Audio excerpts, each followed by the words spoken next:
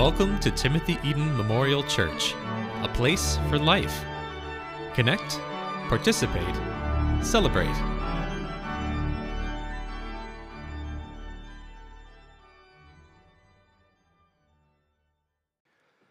We're in the midst of a series on the book of Exodus at our church. I've loved living with these stories, and many of you have told me you've been reading along with the stories at home, preparing for Sundays as part of Lent. And I wonder if you struggled as much with this story as I have. Let's struggle with it together, shall we? The golden calf is Israel's worst catastrophe. At the moment of God's giving of the law, the people are breaking all 10 of the commandments.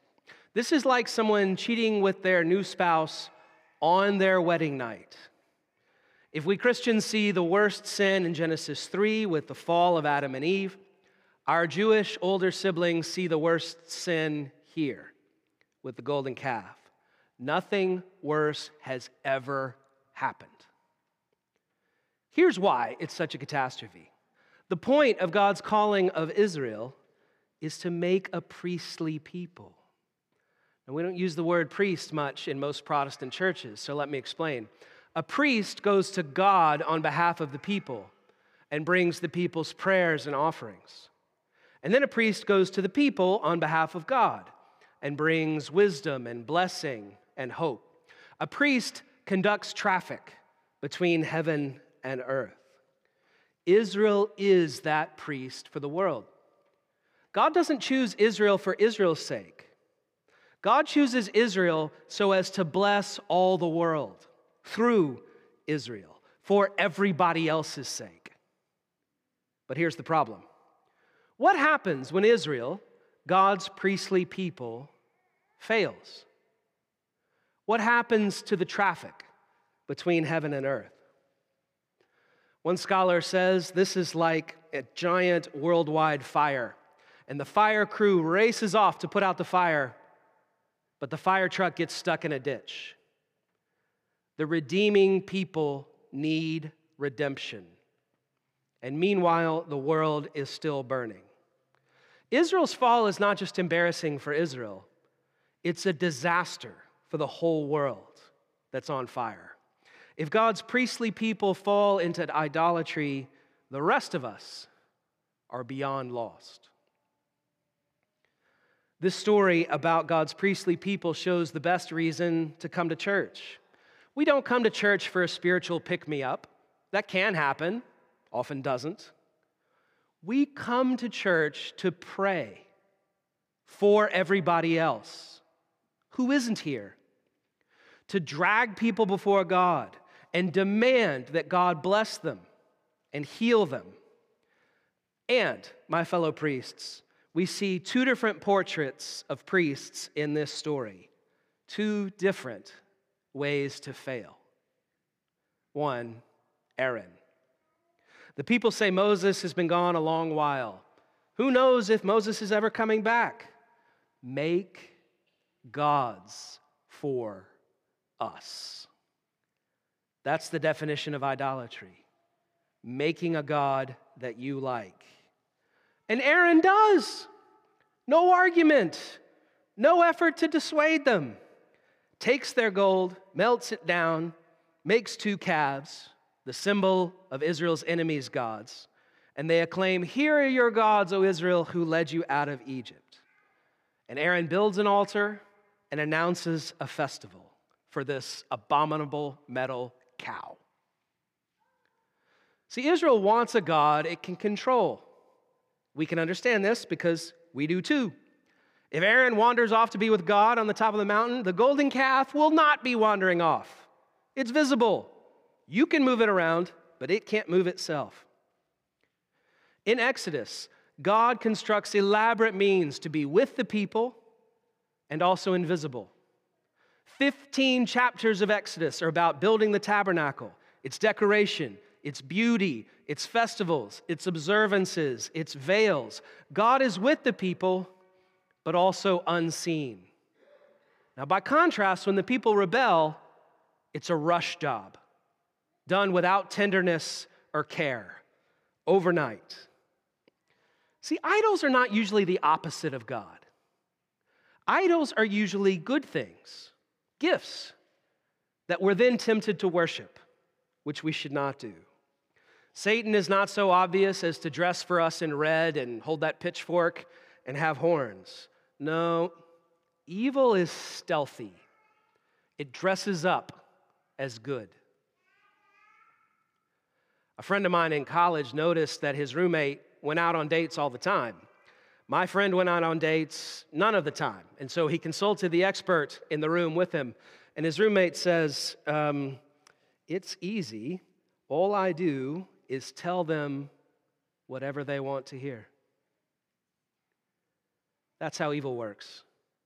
It preys on our vulnerabilities, worms its way in through our weaknesses, and then manipulates. Now, most sermons would stop here and denounce idolatry, and that's easy because we have a world awash with idols. They are everywhere. I said to you last week, most of us are not tempted to worship Baal or Molech with a human sacrifice, but we might be tempted to worship Nike or Apple or the good life that they tell us we should all want. It used to be that churches like this were the tallest buildings in this city, steeples reaching up to the heavens. But very quickly, we were overtaken by buildings for commerce and banking, reaching to the same heavens, hundreds of stories higher. But then those businesses have been eclipsed by condos, some of the most expensive housing in the history of the world, looking down on the banks that lend them the money. Our age idolizes celebrity. People are famous for being famous. Superficial physical beauty and internet personalities. Now, nobody centrally plans all these idols. They just accumulate. They clutter up over the centuries. And it's not just wealthy countries like us that have idols. A friend of mine did refugee work in northern Uganda. Everyone had a little shack, but then some of the shacks rose a story higher, churches, with their little modest steeples reaching up. But then other buildings also rose higher, liquor stills to make that stuff. And then other buildings also rose a story higher, radio towers to communicate, to have commerce. It's the same things we do, because every human being needs to pray, and every human being needs to rest and relax, and also communicate, and sell stuff, and buy stuff. Idols are good things that we mistakenly put in place of God. But it's really, really hard to tell when we've done that.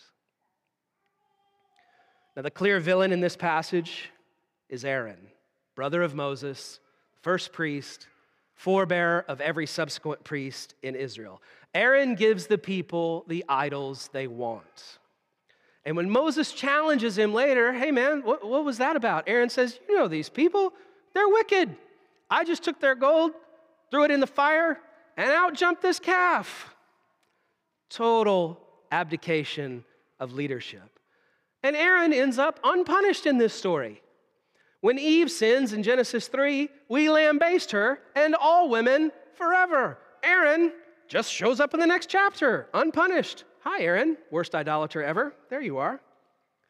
Giving people the gods they want and then disclaiming responsibility is pathetic, passive-aggressive failure. But Moses is not much better. He starts out better because God wants to destroy the people and start over with Moses. And Moses won't let it happen. You know how these infants that we've just baptized will wrestle with their parents and you parents will let them win?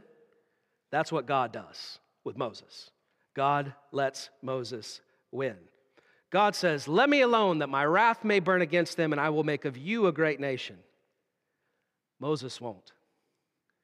God says to Moses, Israel is your people whom you led out of Egypt.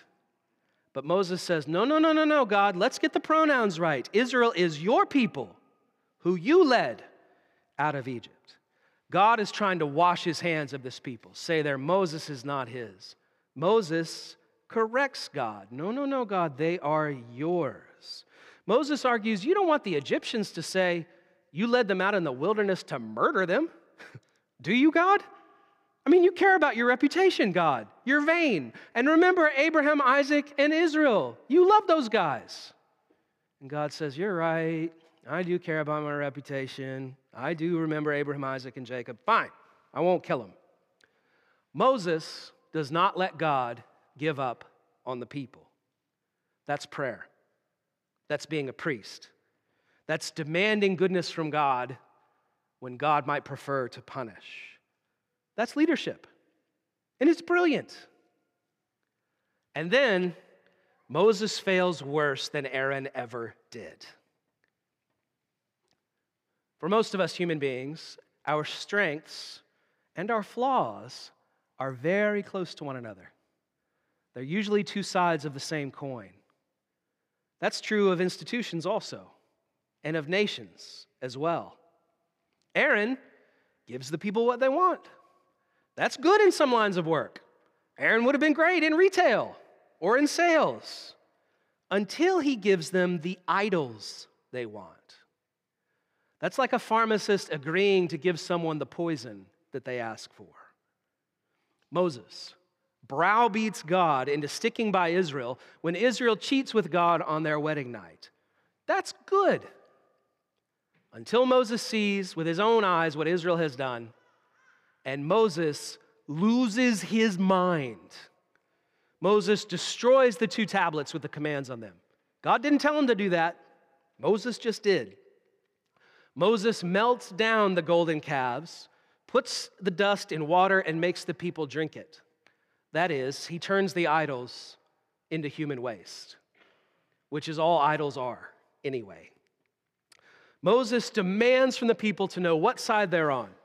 Are you with the Lord or with the golden calves? The people choose the golden calves, and Moses has the Levites kill 3,000 of them. Those are in the verses that we skipped. Always look in the verses the preacher skipped. That's usually the rated R stuff, right in there. This is religious fanaticism. God doesn't order it. Moses just does it. He's cleansing the contagion from Israel, treating idolatry like we treat a biological pathogen or an infestation in our house. Get rid of it. No tolerance. Kill them all. These are 2 different bad ways to be a priest. Aaron goes along to get along. Whatever, man, you can have any old idol you want. Moses shows zeal, rectitude for the truth. Too much of both. I'm right, everyone else is wrong. Kill those who disagree. So Aaron is the know-nothing liberal who agrees with everyone. It's all good, who cares? Moses is the fanatic who will have purity no matter who is injured in the process. The Lord demands it. No compromise. Like churches in the Middle Ages, or in the Inquisition, or in the conquest of the Americas. They both fail, and our world is still on fire. You may have heard the church is in trouble in North America. I got a book this week about the church in Canada called God Doesn't Live Here Anymore. Now, in the early 20th century, Canadians were more church-going than my fellow United States people. That sounded like a terrible way to put it. My fellow people from the United States. But now, Canadians are much less, and America is declining as well. Churches have responded to this by trying to build back up customers, be more entertaining and cool, try skinny jeans and tight shirts. Don't worry, we're not going to try this here. It wouldn't work. We wouldn't be fooling anybody. But in some places, that has worked. Some churches have grown by being cooler. But most of those new people have come from smaller churches, which then decline faster and eventually close. And lots of gigachurches collapse in spectacular fashion, including in this city. Bad priests, again. And some think, who cares? Christianity had a good run, 1,000 or 1,500 years, however you date it. Canada can do without it. And didn't churches do a lot of harm anyway? And that misses the point. The church, like Israel before us, doesn't exist for our sake. We exist for everybody else's sake. Everyone who's not here this morning. Our job is to pray for and bless the world. The loss of the church means the loss of God's own presence. It's a catastrophe. And the way back isn't to entertain people back in. That only works for a moment, and then it can do real harm. The goal isn't to pretend everything's fine. It's not. The world is still on fire, and people know it. Here's the goal. It's to join in with God as God heals creation. That's what the church is for. To join in with God as God heals creation. We are God's hands and feet, God's tool and trowel. We're God's medicine and bandages. We're the means by which God is making all things new. Now, if I were God, I might have chosen some better way to save the world than the church. But God seems to have lower standards than most of us. God is making all things new.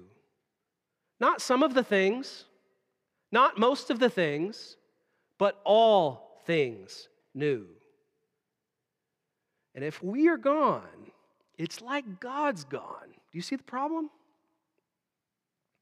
And do you see why we're struggling? It's our own dang fault. We're like Aaron, blasé and self-concerned, blaming others, shrugging while the world burns. Or we're like Moses, 100% confident, cocksure, arrogant, handing out life and death and judgment. Aaron is a lot like liberal churches or churches in general in our age. Who cares? Who can know the truth anyway? Moses is like conservative ones. We're right, everybody else is wrong. Oh, disagree?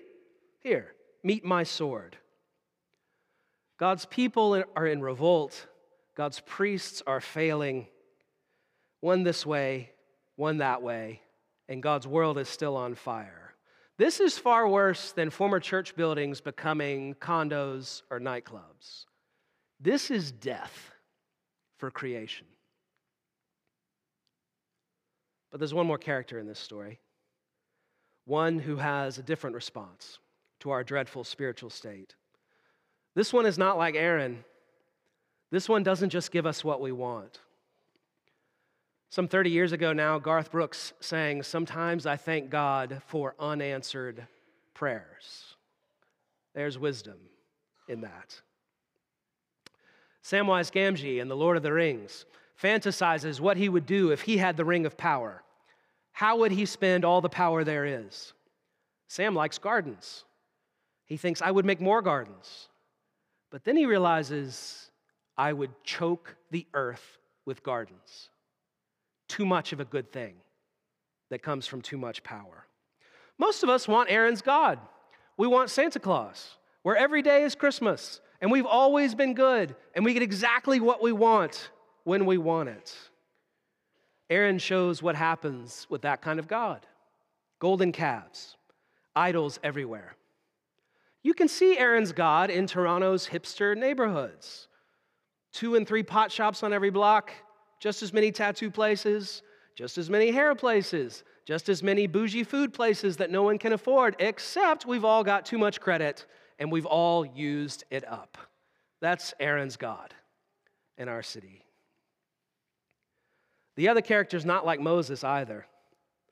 He has Moses' zeal and passion for the truth, but he doesn't break things, and he doesn't break people to get the truth.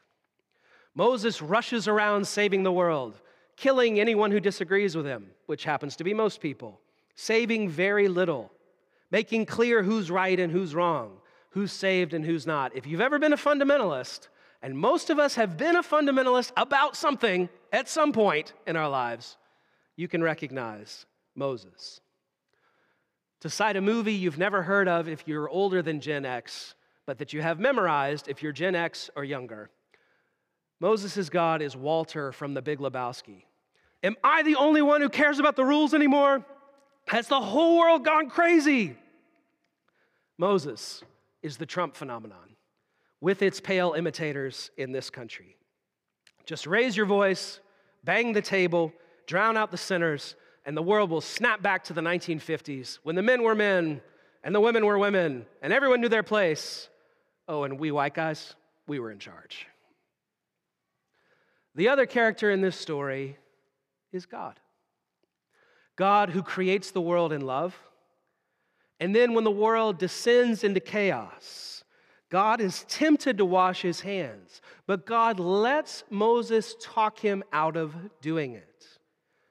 God is willing to let us change God's mind. It's right there in the Bible. Verse 14, God changed his mind in response to Aaron. God will change his mind, but not his character. God cannot change his character. God cannot be anything other than good. So God is tempted to wipe us out, to start over. You will agree we human beings deserve that at times. But God won't do it. He lets Moses talk him off the ledge. When Moses offers to let himself be blotted out of the book of life, God says, no, I'm not killing someone who did no wrong. And then this makes me nuts, y'all. God doesn't punish either Aaron or Moses for being such bad priests. God says, okay, here we all are, all different sorts of idolaters. Aaron in his way, Moses in his, worshiping things we made. That's death. That's a world on fire, unredeemed. God asks, what will I do? God says, well, I could start over with other better people this time, but no, I tried that with Noah. And 10 minutes after the flood, Noah is drunk and naked and cursing his own children. There are no better people. All there are is flawed people. So that's not the offer. Here's what I'll do. I'll stick with these compromised people, for better or worse, for richer or poor, precisely when they don't deserve it. And I'll work from within to make them holy, to get the fire truck out of the ditch and on its way to repairing the world, putting out the fire, making all things new. And I'll even do it with flawed Moses, zealous enough to kill willy-nilly to show who's right.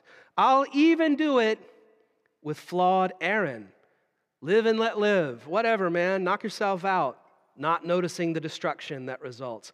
I'll even do it with my compromised church in Canada, my overly zealous church in sometimes in places, my liberals and my conservatives. Both being liberal and being conservative can be great ways to hide from God. God says, these compromised people, they're the only ones I have. I will save the world through a people this unpromising. You watch. And so we pray. Get this fire truck out of the ditch, Lord. Your world is on fire. Heal us and everyone else. Make all things new. God of Moses and Aaron and Jesus and all the rest of us. Amen.